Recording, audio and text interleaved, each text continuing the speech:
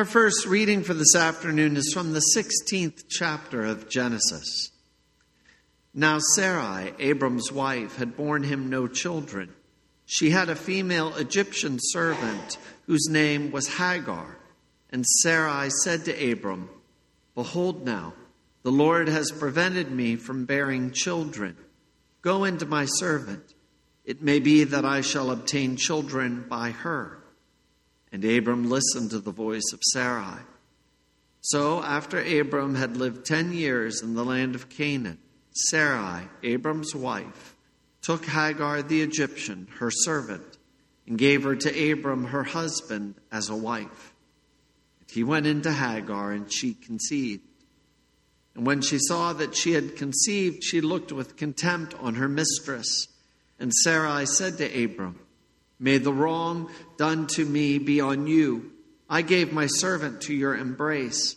And when she saw that she had conceived, she looked on me with contempt. May the Lord judge between you and me." But Abram said to Sarai, "Behold, your servant is in your power. Do to her as you please."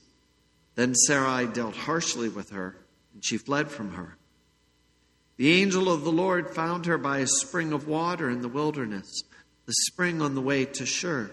And he said, "Hagar, servant of Sarai, where have you come from and where are you going?" She said, "I am fleeing from my mistress Sarai."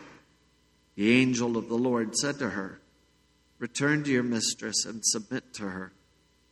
The angel of the Lord also said to her, "I will surely multiply your offspring, so that they cannot be numbered for multitude." And the angel of the Lord said to her, "Behold, you are pregnant and shall bear a son. You shall call his name Ishmael, because the Lord has listened to your affliction. He shall be a wild donkey of a man, his hand against everyone, and everyone's hand against him. And he shall dwell over against all his kinsmen." So she called the name of the Lord who spoke to her, "You are a God of seeing." For she said, "Truly here I have seen him who looks after me." Therefore the well was called Beer Lahai Roi. It lies between Kadesh and Bered. And Hagar bore Abram a son. And Abram called the name of his son, whom Hagar bore, Ishmael. Abram was 86 years old when Hagar bore Ishmael to Abram. Our second reading is from the 4th and 5th chapters of Galatians. "Tell me, you who desire to be under the law, do you not listen to the law? For it is written that Abram had 2 sons, one by a slave woman and one by a free woman. But the son of the slave was born according to the flesh, while the son of the free woman was born through promise. Now this may be interpreted allegorically. These women are 2 covenants. One is from Mount Sinai, bearing children for slavery. She is Hagar. Now Hagar is Mount Sinai in Arabia. She corresponds to the present Jerusalem, for she is in slavery with her children. But the Jerusalem above is free, and she is our mother. For it is written, 'Rejoice, O barren one who does not bear. Break forth and cry aloud, you who are not in labor.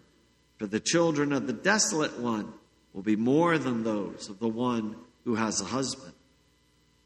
Now you brothers, like Isaac, are children of promise. But just as at that time he who was born according to the flesh persecuted him who was born according to the Spirit, so also it is now. What does the Scripture say? 'Cast out the slave woman and her son. The son of the slave woman shall not inherit with the son of the free woman.' So, brothers, we are not children of the slave, but of the free woman. For freedom Christ has set us free. Stand firm, therefore. Do not submit again to a yoke of slavery." Grace, mercy, and peace to you from God our Father and our Lord Jesus Christ. Amen. The story of Abraham and Sarah is a common one. They were unable to have children of their own. Like many couples, they wrestled with this. Like many couples, it caused tension. But their love for each other and their devotion to God is what kept them together. That is what always keeps Christian couples together. Yes, Abraham and Sarah were very similar to many couples, but they were different in one enormous way. They were different than anyone else because God made a promise to them that they would have a child. When God makes a promise, it will come true, right?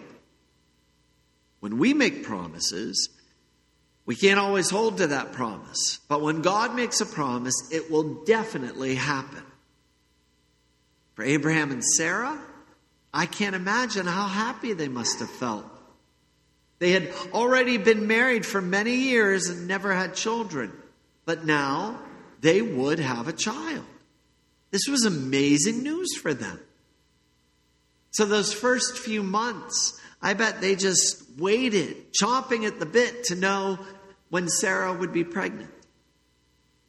During that first year, I bet they were thinking to themselves, any month now. And they will see signs that Sarah is pregnant, and they will rejoice as a couple and rejoice with God that God makes promises and God keeps his promises. But during the first year, nothing happened. Sarah was still not pregnant. The second year started, and they hoped this would be the year. But the second year after God made that promise, it came and went. 2 years turned into 3 years, and 4 years into 5 years. At 5 years, I can't imagine what Abraham and Sarah were thinking. The joy they had that this promise would happen evaporated. They bickered again. Maybe there was even blame. Abraham blaming Sarah, Sarah blaming Abraham. The love that united them was tested. Their faith in God was tested. God made a promise, but where is that promise? 6 years turned to 7, 7 to 8, 8 to 9, 9 to 10 years. God made a promise they would have a child. But where is that promise 10 years later? God did make a promise to Abraham and Sarah. God promised Abraham that he would have a son from his own body. That promise wasn't happening. It was nowhere in sight. So Sarah and Abraham decided to take matters into their own hands. They decided that God's word is not enough. They decided that waiting for God's promise to happen, or maybe not happen, was taking too long. So Sarah tells her husband, whom she loves more than anything, to take Hagar, a servant girl, and have a child through her. Abram does. Hagar conceives immediately, and a year later Ishmael's born. Ishmael was not a child born from God's promise. Ishmael, although loved by God, was made by the hands of Abraham and Sarah, a type of Adam and Eve who didn't want to wait for God's word to happen. They either didn't want to wait, or they just didn't think it would happen, or they just thought it was taking too long. Regardless, they took matters into their own hands. They did not wait for God's word to come true. Our Advent season is very much a time that is all about waiting. Just look at our Advent wreath up here. We have 4 candles on it that make a ring. And each week we light 1 candle.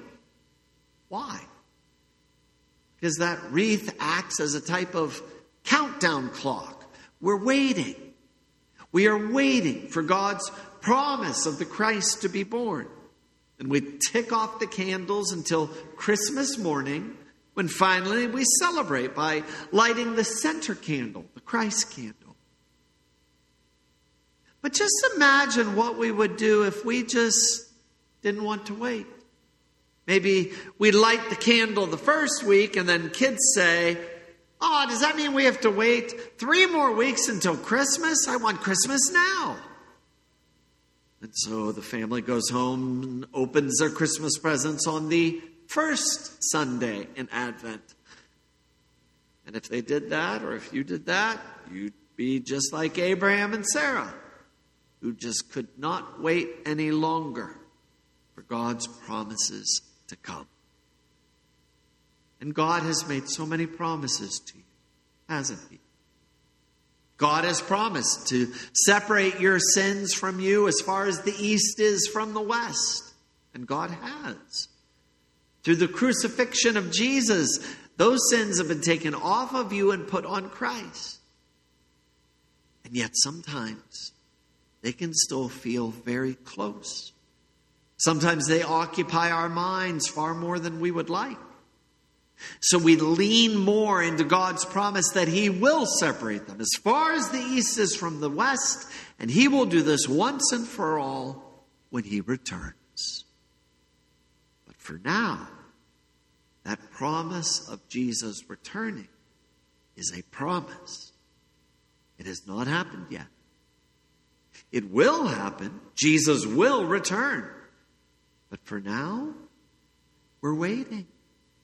We're waiting for that full and final deliverance. God has also made the promise that all who believe in him will never die. It's a wonderful promise. And all believers who take their last breath in this world immediately wake up into a new life with Christ in heaven. For now, we are not with them. We know there will be a physical resurrection of the dead, and we will get these bodies back, redeemed from sin and death. Christ promised it. But that has not happened yet. And as the years drag on, the sadness we may feel of missing loved ones can intensify. We miss our loved ones so much that a part of our heart feels like it's missing. We have God's promise that the resurrection of the dead will happen. But it just hasn't happened yet. Sometimes we can be just like Abraham and Sarah in our hearts. We're antsy. We don't want to wait anymore for God's promise. Instead, we're tempted to take matters into our own hands somehow. But that never goes well. It did not go well for Adam and Eve. And taking matters into our own hands, that didn't go well for Abraham and Sarah either. And it would not go well for us as well. Abraham and Sarah did try to take matters into their own hands. After waiting 10 years, Abraham and Sarah took matters into their own hands and had Ishmael through the servant girl Hagar. But still, God made a promise. And still, that promise was going to happen, and it did. 5 years later, no child. 10 years later, still no child. But then 15 years later, after they had Ishmael, a total of almost 25 years after God made that promise to Abraham, Abraham and Sarah did finally conceive. And Sarah gave birth to a child, Isaac, who is known as the child of promise. Our Lord Jesus Christ has not forgotten about any of us. You may feel that way sometimes, but he has not. He has not forgotten about the troubles we have in this life with our sins. They will be fully removed from us. They already stand forgiven in the forgiveness of sins Jesus gives, but one day you won't even remember them. And until that day when Christ returns, we wait. Jesus knows better than all of us how painful death can be. He himself was also separated from his loved ones when he died. Don't forget that. But he has made such a wonderful promise to all of you that there will be a resurrection of the dead. We don't know if that will be 1 year from now, 5 years from now, or 25 years from now. But we do know that when God makes a promise, he keeps his promise. When I think about God's timing and his promises, and often how we wait, I always think about this quote from 2 Peter, where Peter wrote this: "The Lord is not slow to fulfill his promise, as some count slowness, but is patient toward you, not wishing that any should perish, but that all should reach repentance. But the day of the Lord will come like a thief. And then the heavens will pass away with a roar, and the heavenly bodies will be burned up and dissolved. According to his promise, we are waiting for new heavens and a new earth in which righteousness dwells." May all of you be like-minded as the people in the days of Peter, who are not ones to take matters into their own hands, but who were patient people, waiting for all of the many promises of God to come true, because they will. Amen. And now may the peace of our God, which surpasses our understanding, keep your hearts and your minds in Christ Jesus our Lord. Amen.